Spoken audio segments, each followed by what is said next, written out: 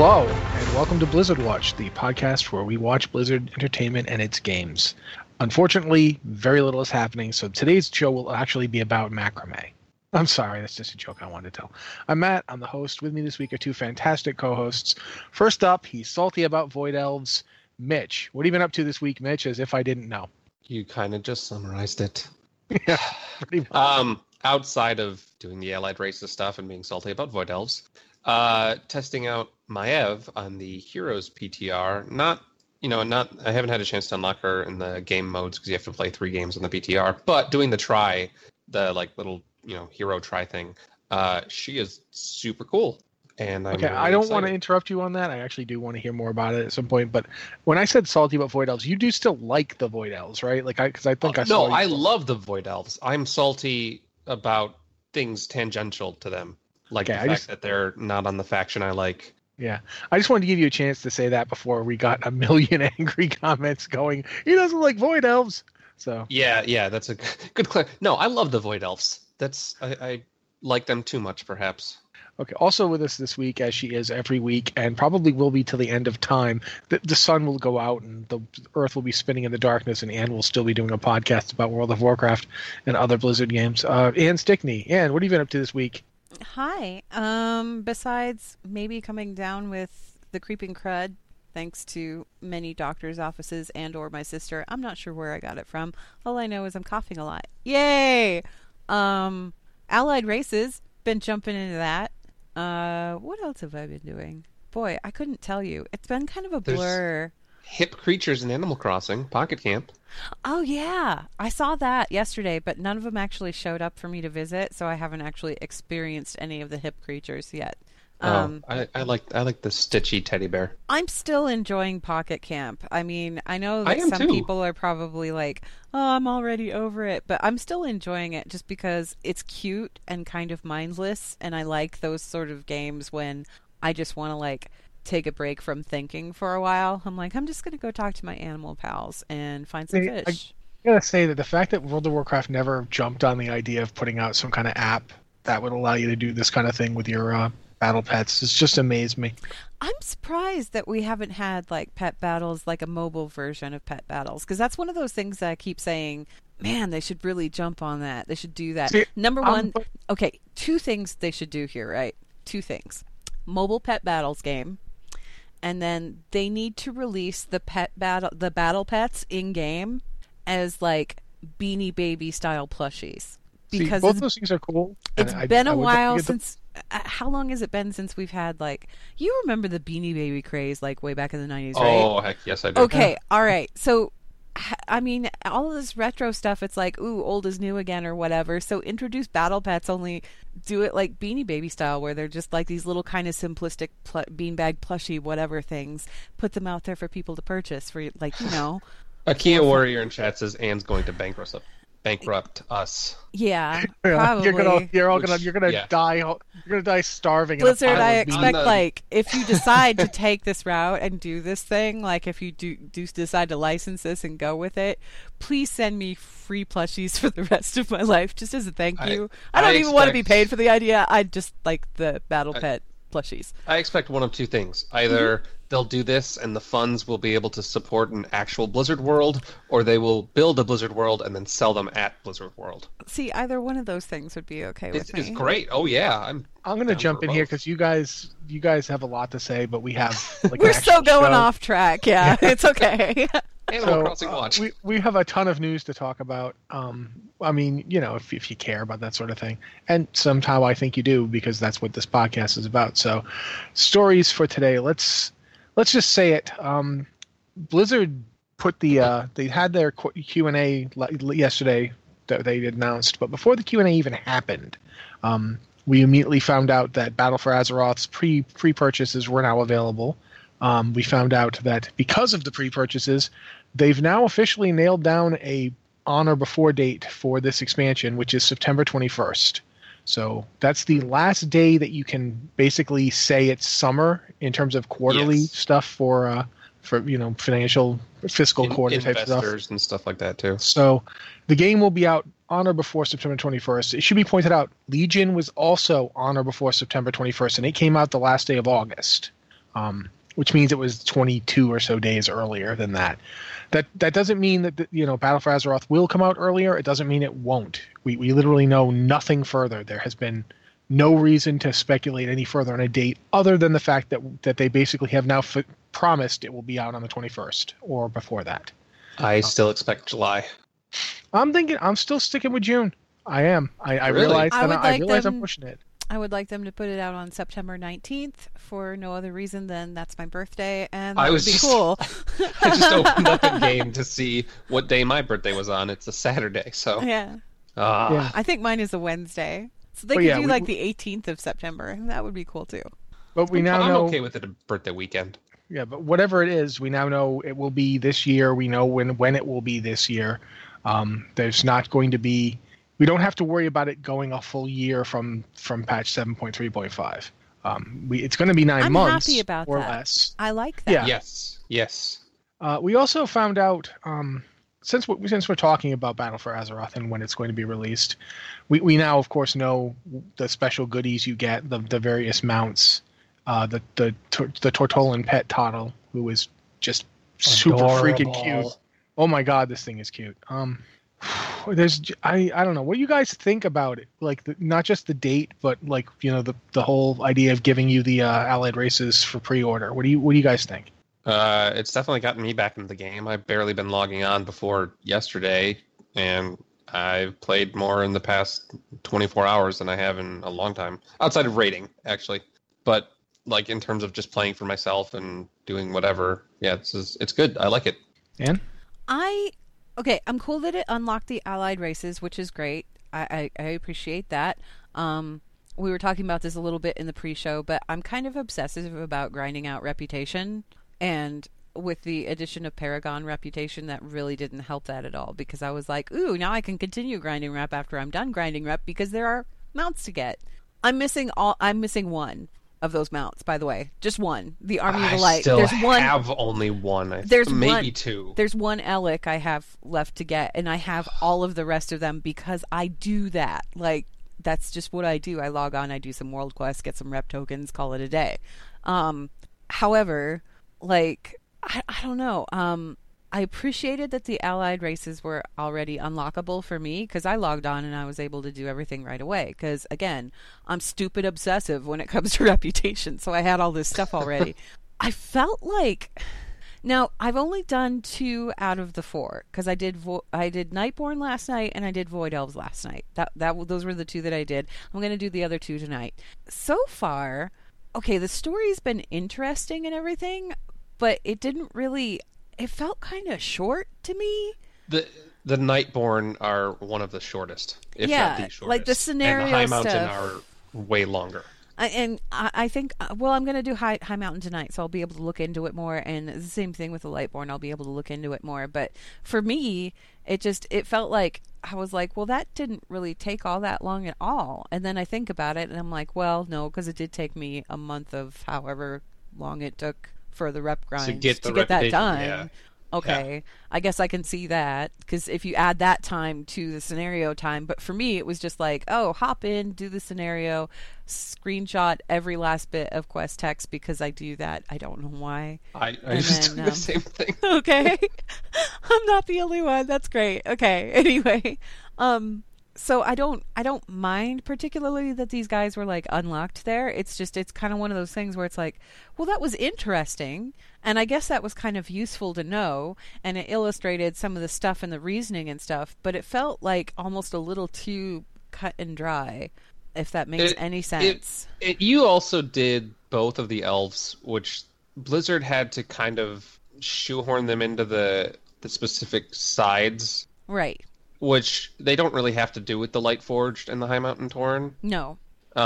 So yeah, I think your opinion will definitely change when you do High Mountain. I haven't done the Lightforged yet, but probably, yeah. High Mountain's longer and the story is a lot better. For people that are wondering, as far as like the Void Elves and the Nightborne, I would suggest if you are going to do those, unlock the Nightborne first, do that, unlock scenario chain, and then go do the Void Elf unlock chain, because there's a progression there. And I mean, if you go and do the Void Elves first, it actually kind of explains what's going on, but you get to see it. You don't just get the explanation. You get to see kind of what led up to that on the Nightborn side of things, which is interesting. The Void Elves work on their own, but you have even more background if you've done the Nightborn first. Yeah, and I find that kind of interesting. I like how the two are sort of interlocked together. I'm not sure how I feel yet about what factions these guys have chosen to align themselves with. Same here. And again, I need to finish like the Lightforged and the High Mountain, but those two make all kinds of sense to me because it's like, the Draenei are going to go with the Draenei. And the High Mountain, it's like the Tauren are going to go with the Tauren, you know. I'd love to have Alliance Tauren, don't get me wrong. Right. But there was no way. They're going to go with their buddies. They're going to go with their... They would have had to show up and basically say something like, "You're all dumb. Stupid Tauren around." Well, that's Bane just shows up and we'll still join you. You're super dumb. Okay. Bane shows up drunk. I know, dude. I'm Babe Bluff. How you doing? Like, no, seriously, there was no way. I knew where they were going. That was, my little heart was like, oh, but I wanted Alliance Tauren, but there was like, come on, man. Yeah, that's no way that's happening. No, and the Draenei, I mean, seriously, the Lightforged Draenei, like, seriously, would you like to join the Horde? They look at each other. They look over at Velen. These guys serious? Is he like? Did he like? Was he serious when he said that? All right, come on out, Ashton Kutcher. We're being punked. How do I say this politely? No. Yeah, that's we tried. All right, well, see you later. Good talking to you. It was nice to briefly work with you before becoming your enemies. Yeah. So yeah, I knew those guys were going, but honestly, I do have to parrot, and I hate that I have to parrot it because it's something Alex said. I thought it was going to be me. No. I actually agree with you more often than I do Alex publicly, although I agree more with him than I do you actually. I think that Alex also likes to disagree a lot just for the sake of keeping the conversation interesting. That's true. Because if everybody always agreed with each other, it wouldn't really be very interesting. Anyway. I disagree. Void Elves, they do exist in a way to basically because they were afraid if they just gave the Alliance High Elves, they wouldn't be different enough from Blood Elves and nobody would know what was going on. So you get Void Elves who are very different looking. I mean, they look like that. You know that you can tell that they used to be Blood Elves, but they look different. So I get that, and they have a pretty cool aesthetic. I kind of have to give them that.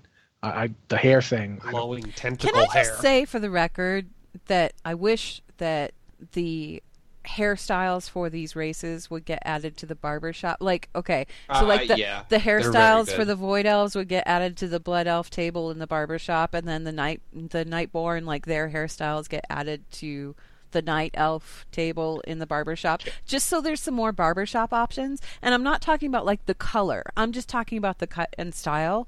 It would be cool. There's actually, I'm not going to go into details. This is data mine, but it's purely hairstyles. The Zandalar have some of the coolest hairstyles, many of which are previously only on Night Elves. They have an awesome braid that is just, the one that goes down your shoulder, like over your, down your chest. Oh, yeah. Zandalar have that one, which is just the coolest hairstyle. And quite frankly, now that I've seen that they have the same thing, like, in playing them. I would consider the same thing applicable to, like, the Lightforged Draenei. It would be cool if the regular Draenei had their hairstyles. I'm not talking about the features like the glowing eyes or the horns or anything like that. I'm just talking about the way they cut their hair.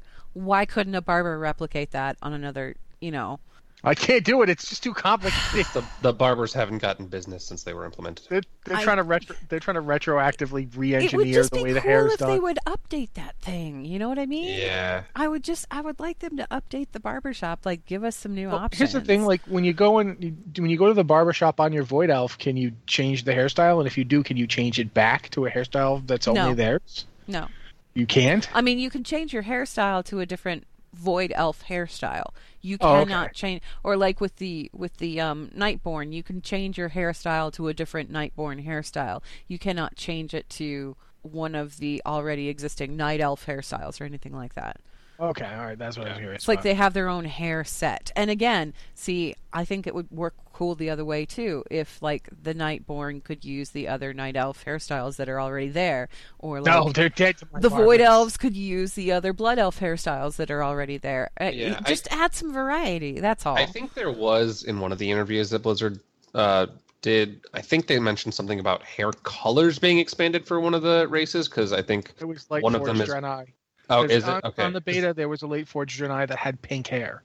Yeah. Oh, okay. Well, and I think that People I saw thought it it, might have they been were like, "Oh, Nightborn, we too, want that." because they said they I just basically all remember had white hair. maybe it will be for them too, but I just remember the specific discussion being about like Gotcha. because of all people, it was Noxie actually who was talking about it because she said they have pink hair, and they were like, "Oh yeah, that's not actually going to happen." Oh, right. Yeah, and since then She's wanted pink hair on Draenei for the longest time, and they keep yanking it away. It's like they show it. I quite frankly, and then I they do yank it think they away. should have. I would love it if they had more hair colors in general. Yeah. Oh yeah. I've said this before. I'm going to talk about this because it's not to do with Battle for Azeroth directly, but I talked about this in a breakfast topic, and it's always bothered me. Humans are boring. Like, they're just boring because almost everybody playing the game right now is probably human. I mean, I can't speak for sure, but most people are already human. My origins have yet to be confirmed. Humans in WoW are boring because they all have the exact same body type anyway. Like all male humans look the same, all female humans look the same. There's a less than ideal range of skin tones and hair tones for that matter. So you end up with like your human mage. When Fenty Beauty has a wider shade range than your video game. Anyway, sorry, go ahead. Yeah, I've made fun of this a million times. I think on the Lorecast I even called him like Swolbro the Mage. When your human mage literally looks like, your human mage is literally just the buffest guy ever. Like if that dude walked into your like house in real life, you'd be like, "Geez, that guy's You jealous, bruh?" Yeah, that's what human mages are right now, and they have the Kultiris models data mined. They've got the Kultiris male and female models. There's a variety. There's actually like the Kultiris males and females have guts. They're not thin people. They're bulky, and it's awesome. That's a different body type. And then there's a thin Kultirazian that they have, who's like stick thin. He's a like scrawny little guy. And I want these for humans. I want this. I don't want this to be an allied race. I literally just want to have the option when I roll a human to be able to pick one of these three body types. I would love it if WoW started putting body types in, because they're going to put in the whole thing where your orc can stand up. They've talked about this for Battle for Azeroth. Your orc is going to be able to stand up and walk around normally instead of hunching over all the time. And I think that's great. And I want to see more variety like that. I want to see like more human models. And I really feel like this is the expansion to really work on it. For me, it's Rossi, you remember, Mitch might be too much of a baby. I don't know, unless you went and looked all this stuff up, Mitch. But you remember the original alpha human models? I know this stuff. Yeah. Okay. So the original alpha human models, for whatever reason, to me, the Kultirans that have been data mined, they look like updated versions. It looks like those totally old are. alpha models got the Warlords for Draenor character treatment. Yep, they totally are. Yeah, there's a few slight differences, but yeah, I get what you're saying. They do totally have that feel to them, which is great because those models were much more original Warcraft. Yeah. Yeah. I think that was part of it. Like they were, because WoW was originally tested in the Warcraft 3 engine, so I think part of that was why they brought them over. But it is something that I would like to see. But since it's about time to move on to another news subject, we're going to have Anne very quickly take over and talk about something for us. Yeah, if you enjoy our show, you should consider checking out Munchpak at blizzardwatch.com/munchpak. And that's MUNCHPAK, for people that are wondering. Inside every Munchpak is a selection of snacks from around the world. Munchpak offers a variety of pack sizes and delivery schedules, and you can customize the types of snacks you receive with your personal tastes or dietary restrictions in mind. A few items from the sample pack we received, and when we say we mean Alex, because I wish that I had gotten this, but I did not, because it included chocolate stroopwafels, which, come on. I want. Doesn't that sound great? Yes. I think they lasted like 3 seconds in Alex's house. He said something like that. Anyway, so chocolate stroopwafels, mango Pocky squeeze, whatever that is, limoncello chocolate almonds, and some delicious spicy crackers from Turkey. So you get a little bit of variety from all over the world, basically, in these snack boxes. MunchPack also provides gifting options for your holiday shopping needs, or birthdays, or if you just want to give a friend a present. You can check them out at blizzardwatch.com/munchpack. Again, that's MUNCHPAK. And if you decide to go ahead and sign up, that does help support the show. All right. Thank you very much, Ann. I want to talk about this next one because Mitch mentioned it up front. Heroes of the Storm got Maiev. And yes. I want to, is it she out for it or is it PTR? We talked about this last week because we were speculating last week, and then they announced it. They announced it during HGC on Friday, I believe. So is she available or is she just on the PTR? She is on the PTR, but the PTR is only going to last another 6 days, at which point not only is the Love in the Air... No, Lunar Festival. Alex was mad that they're not doing Love in the Air. Yeah, they're skipping Love is in the Air and they're doing Lunar Festival instead. Is that what's going on? That's what it seems like, unless they do Love is in the Air later. But this one goes from like February 6th to March 3rd or something like that. That's on the PTR right now, and it's going to start next Tuesday. Maiev is also on the PTR and is going to be out next Tuesday. We saw her ability kit. She looks so freaking cool, and like I said at the pre-show, I tried her in the try mode. I haven't done a match with her, but she has a lot of fun, and I really like her kit, and it's visually impressive too. All right, can you give like a rundown on what she is? Like, is she an assassin? I thought this was she. Yes, so she is an assassin, and she does a really good job of kind of preventing enemies from escaping, and she also does like one of her abilities. It's a cleave, and it's the targeting reticle is actually a moon shape, so which is super cool as well. If you hit, I think it's two or more heroes. It's either 2 or 3 or more heroes. If you hit it with that cleave, the cooldown goes down to half a second. And 2, I believe. Okay, yeah. 2 makes more sense. The cooldown goes to half a second, which basically means you can spam it over and over. So if you have a bunch of enemies gathered up, which she can do thanks to some of her other abilities, you can just spam the damage, and when you can do that much damage that quickly, it really adds up. And the reason she's good at doing that is because one of her other abilities, it's something you activate. Her next basic auto attack, I think it cleaves for sure to your primary target, possibly to heroes that are near the primary target.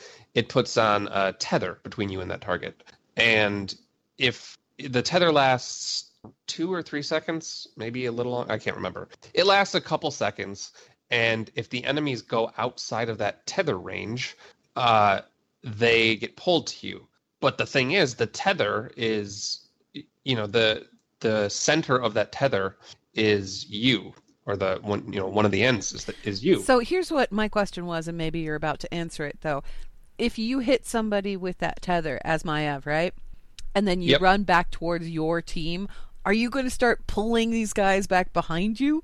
Like, are you pull them? It's a single pull, so it's okay. You're not going to pull them continually, but that was actually where I was going to get. Okay. The ability he's talking about is called Umbral Bind, by the way.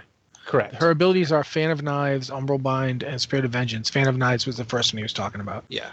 So Spirit of Vengeance, it works kind of like Sylvanas' Banshee Wail, or actually it works kind of like the new Void Elf Racial, if you've seen that. It basically launches a shadow version of her forward. That shadow version stops for a second or two, and then it comes back. And she can reactivate it to blink to that location. Which is, that's like the Void Elf Racial. Yeah, it's almost exactly like the Void Elf Racial, to be honest. So what I was getting at is if you do that, you activate it, do an auto attack on the enemy while you have the Umbral Bind up, then reactivate it while it's still, in its stationary position, it will pull them to you, because you'll Umbral Bind them, then you'll teleport, and then they'll be outside of your circle automatically, and then it pull them towards you, and it's like a half a second stun when they get pulled.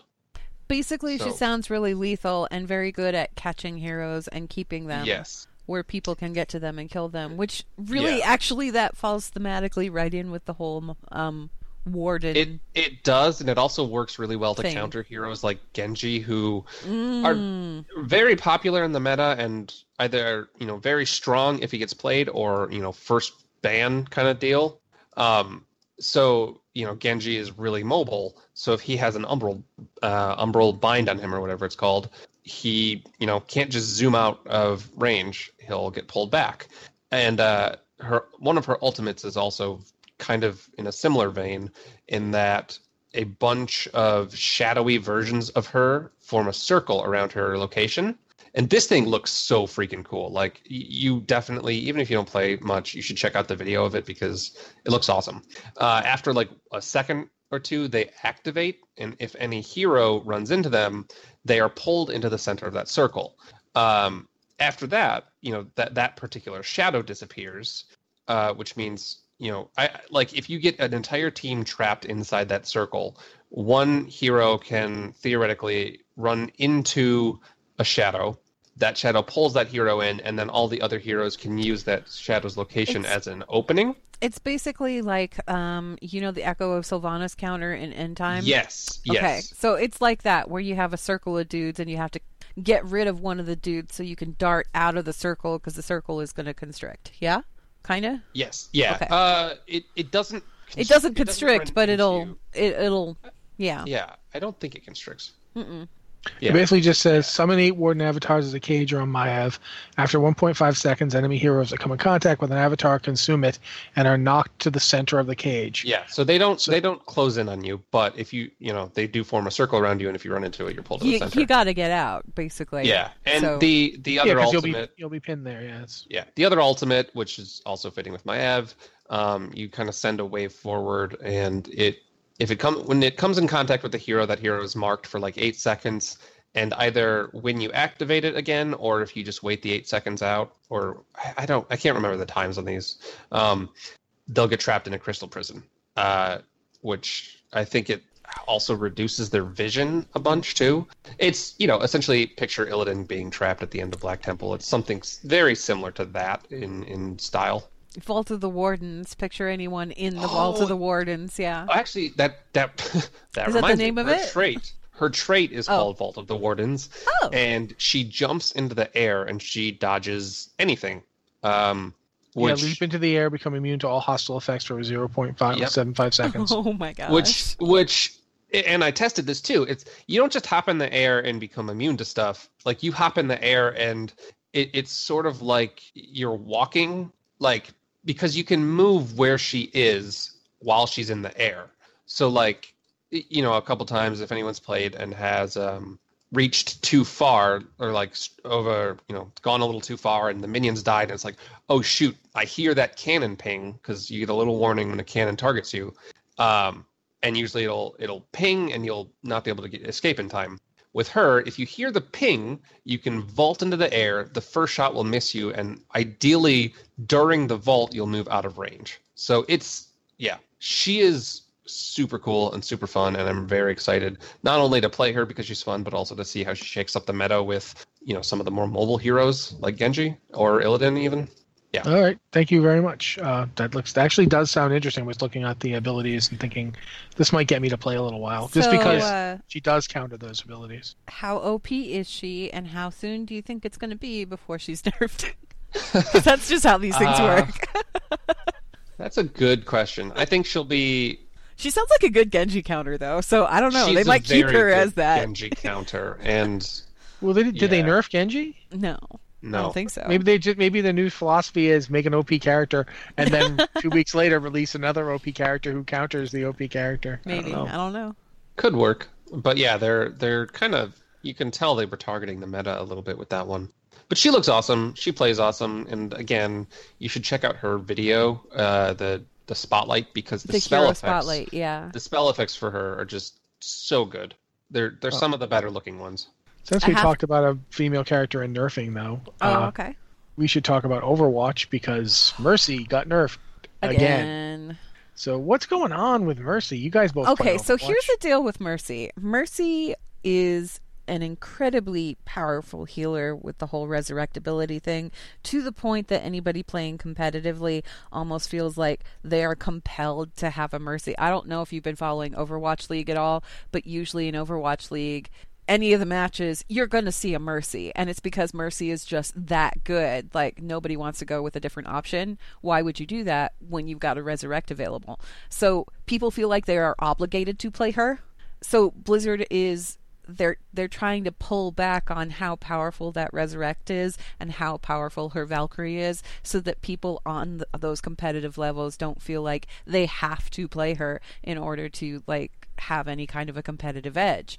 I understand that, but for people that really enjoy playing Mercy, like people who really like that support role and like Mercy as she was, this is kind of like a womp womp bummer. Because suddenly that character that they super really like to play isn't as much fun to play anymore. It's also a lot of... I don't even know if whiplash is the right word, because it's not like back and forth. It's just like constant changes. Yeah, there's constant changes to her. Because when she initially came out, it was very, she had heroes never die. Woo, everybody gets resurrected. And then they were like, nope, never mind, that's too powerful. Let's dial it back. And then, whoops, nope, that's too powerful. Let's dial that back. And I don't know which iteration of dial it back we are on right now. I want to say like 4, the 4th or 5th, something like that. But the changes that they put into place, Valkyrie, her ultimate, that now no longer makes resurrect instant. It no longer grants a bonus resurrect charge. The speed bonus Guardian Angel receives when you activate Valkyrie, it's been decreased by 50%. And the duration has been reduced from 20 seconds to 15 seconds. So they've really dialed Valkyrie back a lot. And again, like I said, as somebody who watches the Overwatch League and everything, I totally understand why they're making these changes. Because it's not much fun to watch. I mean, it is fun to watch because it's Overwatch League, but it's not fun to watch when you see the same heroes every single time. Yeah. After a while, that's going to get repetitive, and it doesn't matter how exciting the matches are. It's going to get repetitive to see the same heroes on the map all the time. So I understand why they did it, and I do, like, I get it. It's just for the people who aren't necessarily in the competitive scene and they're just playing Mercy for fun, I kind of have to feel a little bad for them, because it's just like Mercy's just getting kicked over and over and over again, Poor that kind of Mercy. actually makes me want to segue, though, because we also had a post this week where Jeff Kaplan addressed the quote-unquote one-trick problem. Oh, yeah. Which is that in the higher levels of competitive play, if you are, like, say, a Genji main, we'll use Genji as an example. If you play Genji and you don't want to switch to another character when your group needs, say, a Reinhardt or a Doomfist, that's they do see that as a problem. Okay. People are not switching. For people who don't know what a one-trick player is, a one-trick player is a player who plays one hero and will not switch, to the detriment of everybody. Like, it's the person on the Genji who says into the voice chat or whatever, hey, we really need a healer, somebody switch to a Mercy, and never once suggest or even think about the fact that maybe they could be doing that. Like, or even worse, Torbjorn mains, Hanzo mains. But yeah, so one-trick players, Blizzard doesn't necessarily have a problem with one-trick players. Like, people, they want people to be able to play what they like to play. But when you get into competitive play mode where people are being ranked on their performance, and you run into these one-trick players in competitive mode, it means that their refusal to switch and play anything else is kind of costing the team victories and dragging everybody's ranking down. That's where it runs into an issue. And there's a lot to this. It's not just a question of, well, he's selfish and he won't switch. Some people just are only good on one or two characters. Those are the only ones they've ever played. They're like the only master. They're a master sniper, but don't ask them to do any kind of healing because they have no idea what they're doing. Like, and that's okay. People have their strengths and weaknesses. It's just when that affects the team as a whole and the ranking that you get when you're playing at a competitive level, that's when it becomes a problem. And Jeff came on to talk about it. I don't know, like, he didn't say that they've got any kind of like active solutions, because the thing is he said straight up that he didn't he? Yeah. He didn't say. How do you solve something like that? you kind of have to give it a lot of thought. You can't just say we're going to ban this one type of player. Well, no, because that's rude, and you don't really want to do that to your player base. You want people to have fun and play the game. But when it's affecting professional players or players that are playing at a really highly competitive level, you have to think about it, and you have to think really carefully.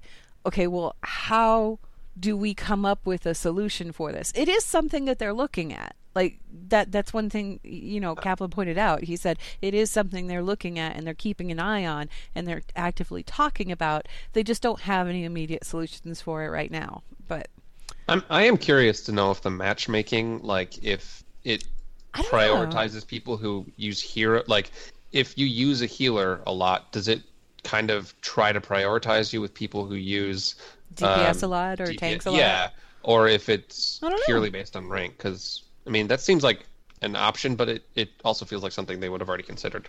Yeah, I honestly, I couldn't tell you because I don't know how their ranking system works. But Overwatch is not without its issues. It is a really super fun game. A lot of people really, really enjoy playing it. A lot of people really enjoy playing it competitively. But once again, you kind of run into that. There's a difference between the person who comes in and plays it just to have fun and have a good time, i.e. I'm going to raise my hand here because really that's the only reason I play Overwatch is just I want to go in and have some fun for a little while. I'm not concerned about ranking. I'm not concerned about anything else. I just want to go beat some things up and have a good time. There's a big difference between me and between, I don't know, somebody on Soul Dynasty, right? Okay. Because they know what they're doing. Like, they look at this stuff like an analytical problem that has to be solved, and they know who to pick to counter what, and I couldn't tell you. I could not tell you. So there's a wide variety of players that enjoy Overwatch, and the problem that Blizzard is having and needs to puzzle out is how do you keep all of these different levels of players happy and content to play the game? Like, how do you make sure that everybody feels included and that nobody feels like they're having a terrible time or whatever? Like, you don't make somebody have a good time at the expense of giving somebody else a really bad time. Yeah. That's that balance that they're looking for, and it's kind of a constant thing. It's still a new game, so, I mean, I have no doubt in my mind that they'll figure it out. It's just a little baby, not even 2 years old. Yeah, I'm sure they'll figure it out. It's just...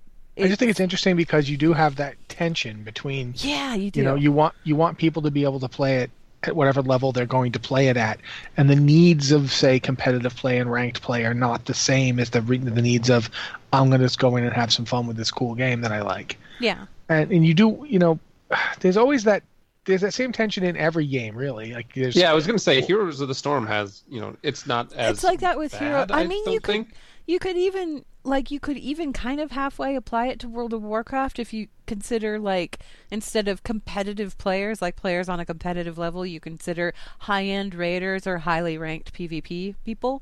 Well, yeah, but that's highly ranked PvP people are competitive. Mm-hmm. They are fighting other people. Yeah. There's that in WoW. There's obviously the raiding thing you just mentioned. We've experienced both levels because you and I both used to raid at a pretty high level, and nowadays we don't. So I'm done with that life. But that's something we've experienced. It's a different game. Yes. When you're rating not professionally, but when you're rating at the highest level that you can, muster, if you're rating like the pushing content, that sometimes you don't even play as much. Like, it's one of the things I noticed when I was seriously like hardcore rating for like what was the hardest level content at the time, just before Mythic came out, and even when Mythic first came out, I didn't play much outside of my raid times. You log on to raid, you get done with raiding, and then you're like on for maybe another half hour collecting your things, making sure everything's squared away in the bank, and then you're gone until the next time you have to raid again. You played to prepare for the raid. Right. Yeah. I mean, like back in vanilla, back in vanilla, you played a lot, but the reason that you played a lot is because you had to gather all of the stuff to make all of the potions and the resist gear and all that other stuff, all the stupid things that were required in vanilla. In Ashara, the fire blossom or whatever it was. Nature resist gear, that kind of thing. So there's always that struggle. I mean, every game has it. I think Overwatch's runaway popularity and the fact that it's got a decent shot at actually having a real pro league kind of skews it, because the needs of players at that level are even more specialized than the needs of players who are just really good on leaderboards. Like, there's now a third level of being good at Overwatch to consider. Thaddeus points out in the chat channel, too, and I feel like we should say this because this is actually a really good point. Yeah. He says, to me, the level of competitiveness between those games and Overwatch is different, because in World of Warcraft and Heroes of the Storm, you're locked into a character. In Overwatch, it's frustrating when someone is getting destroyed on their pick, but they refuse to change. It's the fact that they can change, but they refuse to do it. And yeah, that is a big difference, and that's a good point to make about Overwatch, because that's one of the things that was kind of baked into Overwatch from the onset, was the fact that while you're out there and you're doing these maps and things, if you go back to your home base, you could switch heroes. You can switch in and out and in and... I remember when they first announced Overwatch, they talked about that, and it was a really big deal. Well, that was the whole thing, is that they wanted you to adjust on the fly. They wanted that flexibility. Yeah. And when people aren't participating in that whole flexible element of it, it doesn't matter as much when you're not playing at like a competitive or a ranked level.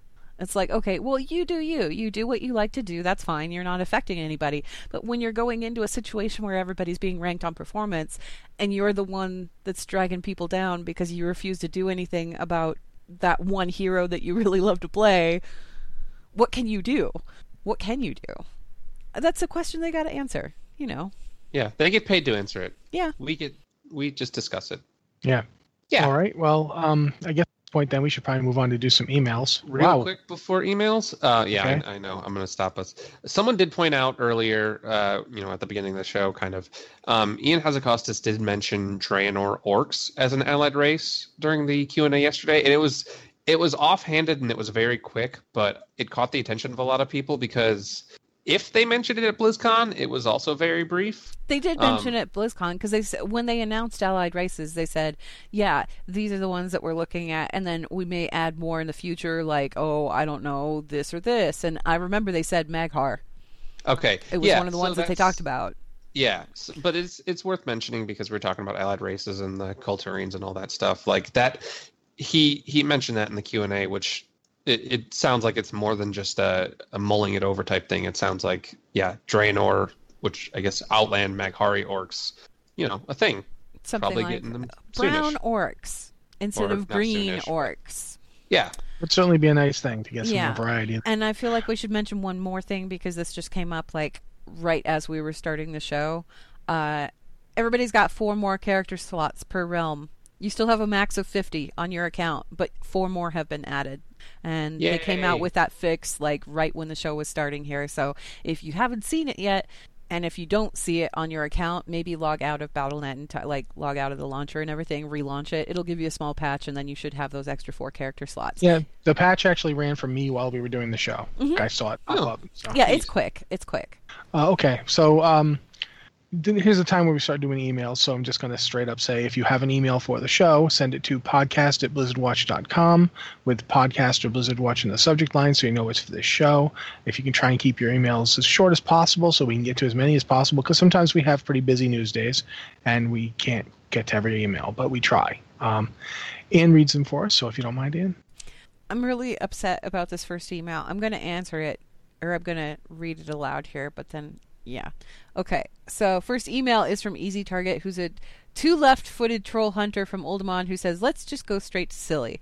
What should the allied races' dances be? And why, by Sourfang's axe, why has Blizzard not had a race Moonwalk? Are they just waiting for the ethereals to become playable? The dance has been around since 1983, Blizz. Get on it.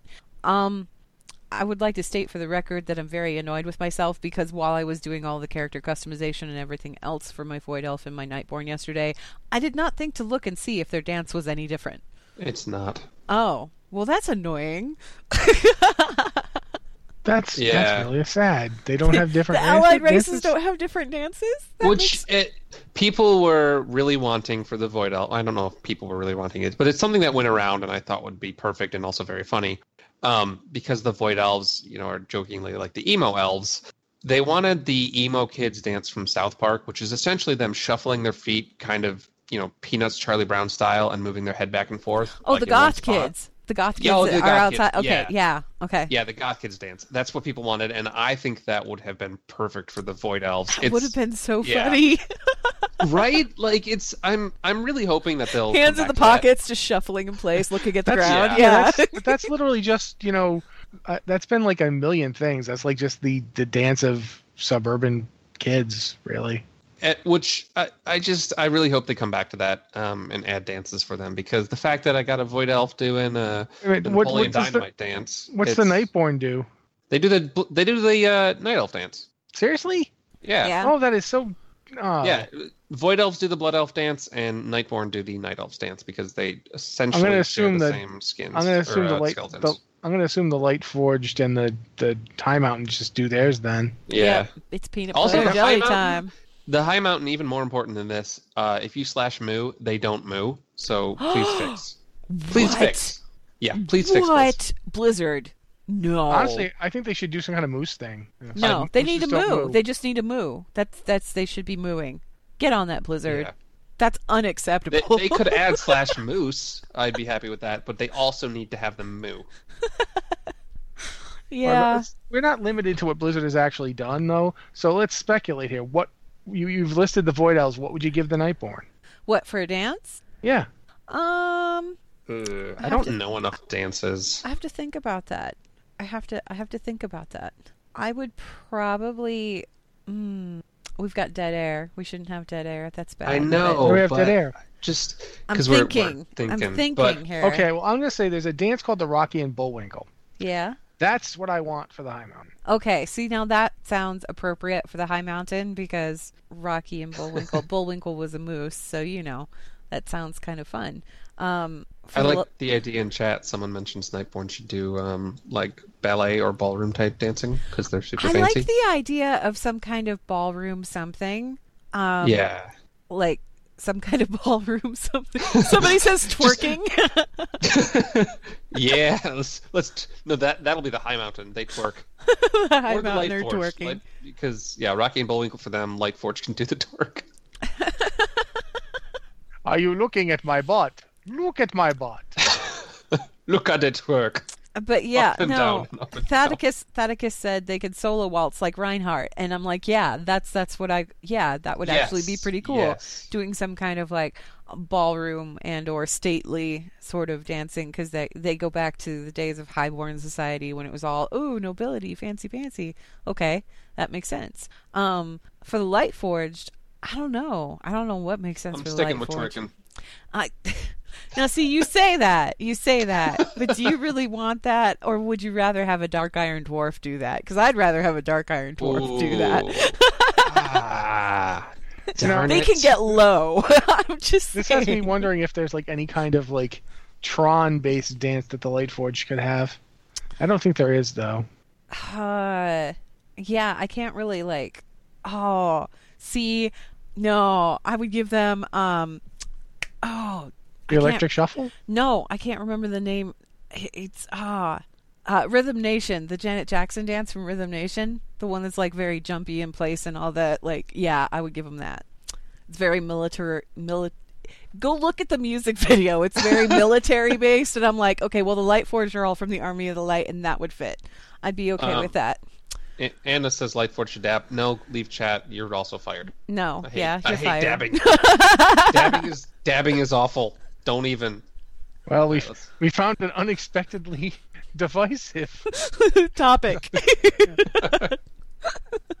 Okay, let's go ahead here to the next email though, and I'm confused because the next email I can't tell if like all of I'm this sorry, is... those are two separate ones. Oh, okay. Well, the break is my fault. That's my fault from copying and okay. pasting too much.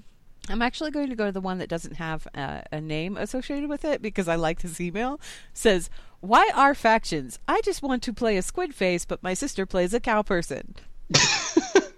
I love this one. I like that email. I don't know who sent that in, but whoever you are, I like That's you a all lot. I got, so sorry. And No, that's great. I love it. Why are Squid Face? I think why are they're factions? they're I just want to play Squid Face.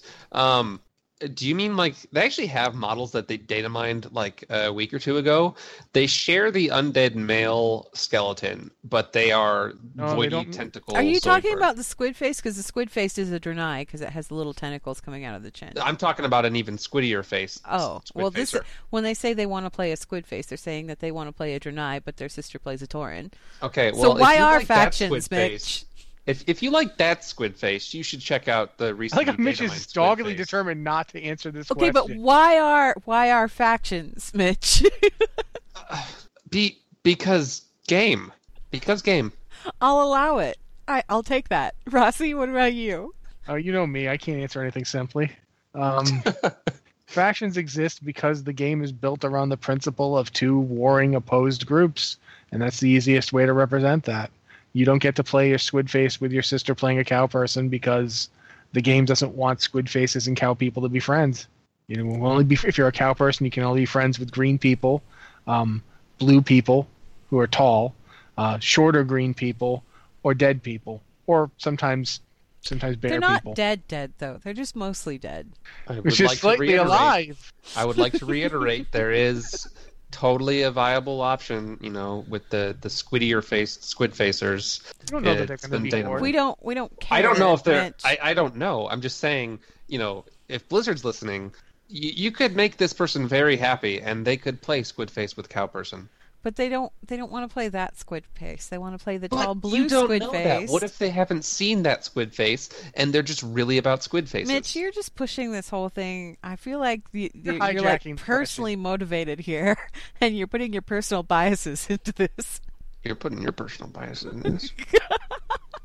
Why are factions? Because way back in, was it 94 that Orcs and Humans came out? Okay, so way back in 1994, Blizzard made a game called Orcs and Humans that was Orcs versus Humans. And everything that has come since then has been something versus something. Because there has to be conflict because it's Warcraft. Yeah. I just went and looked it up to make sure. November 1994. 94? Okay, cool. I was right. My memory isn't that affected. Great. The fever hasn't kicked in yet. No, but that's pretty much the extent of it, is just like the initial iteration of this game was built around the idea of here are the good guys, the humans, the knights and everything, and here are the bad guys, these orcs that come rampaging through this dark portal, and we're going to make them smash each other's faces in because that's fun. And when Warcraft 2 came out, it was more the same thing. And when Warcraft 3 came out, Chris Metzig got his hands on it and all of a sudden expanded the story to something beyond the whole, oh, these orcs are going to smash the faces in of these humans. Oh, no, wait, no, they're not. The humans win this time. Yay! You know, it goes back and forth. But when World of Warcraft was formulated, it was formulated around the idea of two factions, of Alliance and Horde, because that's how the game has always worked since day one. So that's why our factions. It's also kind of an MMO thing. Or yeah, it was. is. Yeah. I'm pretty sure like every MMO I've ever played has had two distinct sides. Oh, yeah. I mean, City of Heroes didn't really until but they came out with brought City in of Villains. City of Villains, then, Yeah, but especially for the time that WoW came out, like that was the standard. It was the big thing. Did EverQuest have like good guys and bad guys? I don't remember how EverQuest worked because I never played it. I feel Dead bad game. because I never played it either. So, oops. That's why it's dead. Yeah.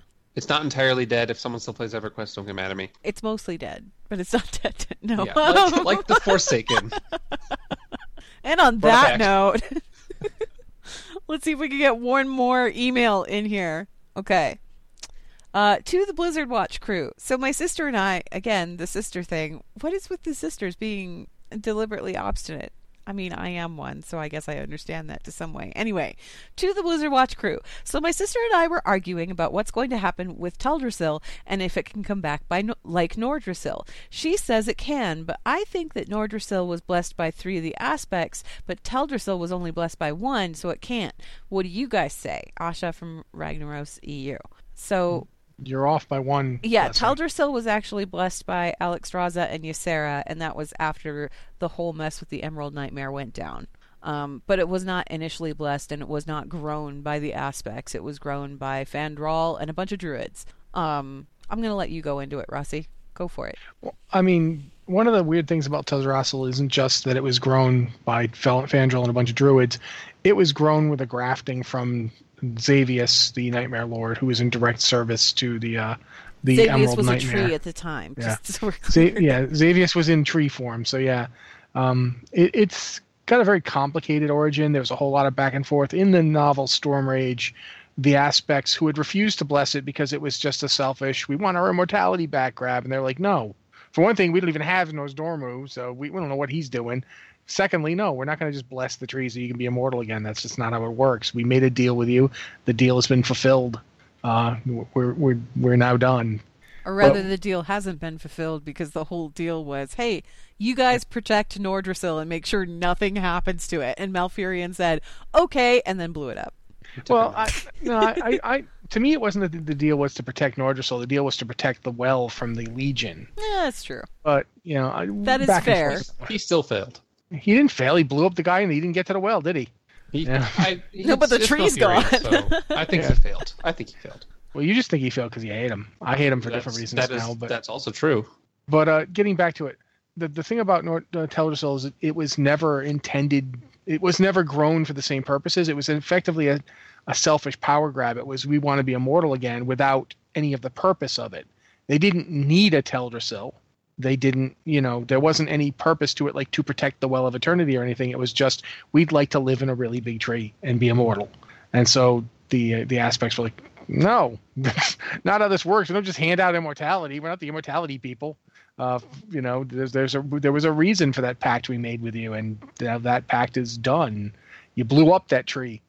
Good job, though. You saved the planet, but we're not exactly in a great place ourselves, and it would turn out later that the aspects immortality was up for grabs, much less the Night Elves. So, in terms of Nordrassil coming back, I don't know. I'm Teldrassil. I don't know. I really don't. I straight up have no idea. Because do the blessings of the aspects continue when the aspects aren't aspects anymore? I mean, I don't know. That's the other thing is that, like, at the end of Dragon Soul, we had that whole thing where it was like, okay, it's the Age of Mortals now. You guys go do your thing. And everybody was like, oh, look, our eyes aren't glowy anymore. And then Nozdormu was all like, oh, no, my hourglass pauldrons. And are the blessings what makes the tree like so huge, or are the blessings what add towards like immortality? They connect it to the Emerald Dream and help it foster life or whatever. Each one had like a specific blessing, and Alexstrasza's was that she let it grow really big, really, really, really super fast. Okay. And also it was kind of like acting to protect as a thing. Ysera bound it to the Emerald Dream. Nozdormu was the one who connected it and said, as long as the tree stands hale and healthy, you guys will live forever.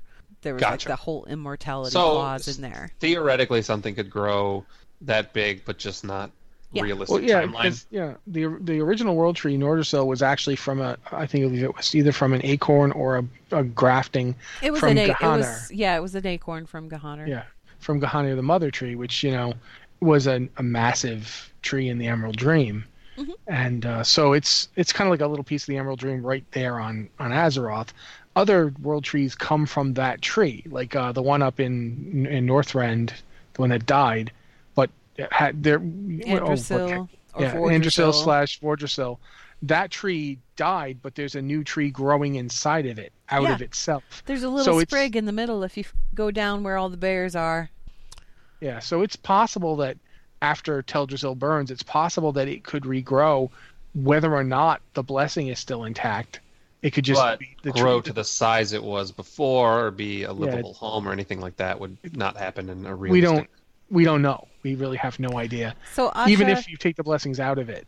Asha, in other words, just to answer your question here, could it? Yes. Is it going to? We don't know. But it could, because others have. And it's got nothing to do with the blessings. Yeah.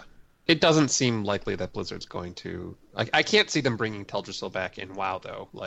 I don't... If they bring it back, it's not going to be, oh, hey, here's your big tree, go build a house in it again or anything. It's just going to be a thing on an island, or one little tree, like in in Valley or Vale of the Oh my Veil of gosh! Eternal Veil Blossoms. of Eternal Blossoms. Yeah. Yes. For all we know, at the end of Battle for Azeroth, the Night Elves are going to plant a seed inside like what's left of Lordaeron, and a gigantic tree is going to grow up and rip all of that right out of the ground, and you'll have a new happy tree in Lordaeron. Happy little tree, right? Meanwhile, right here where the undead were. The Forsaken will all be living in the skeletal corpse of the dead tree that they burned down.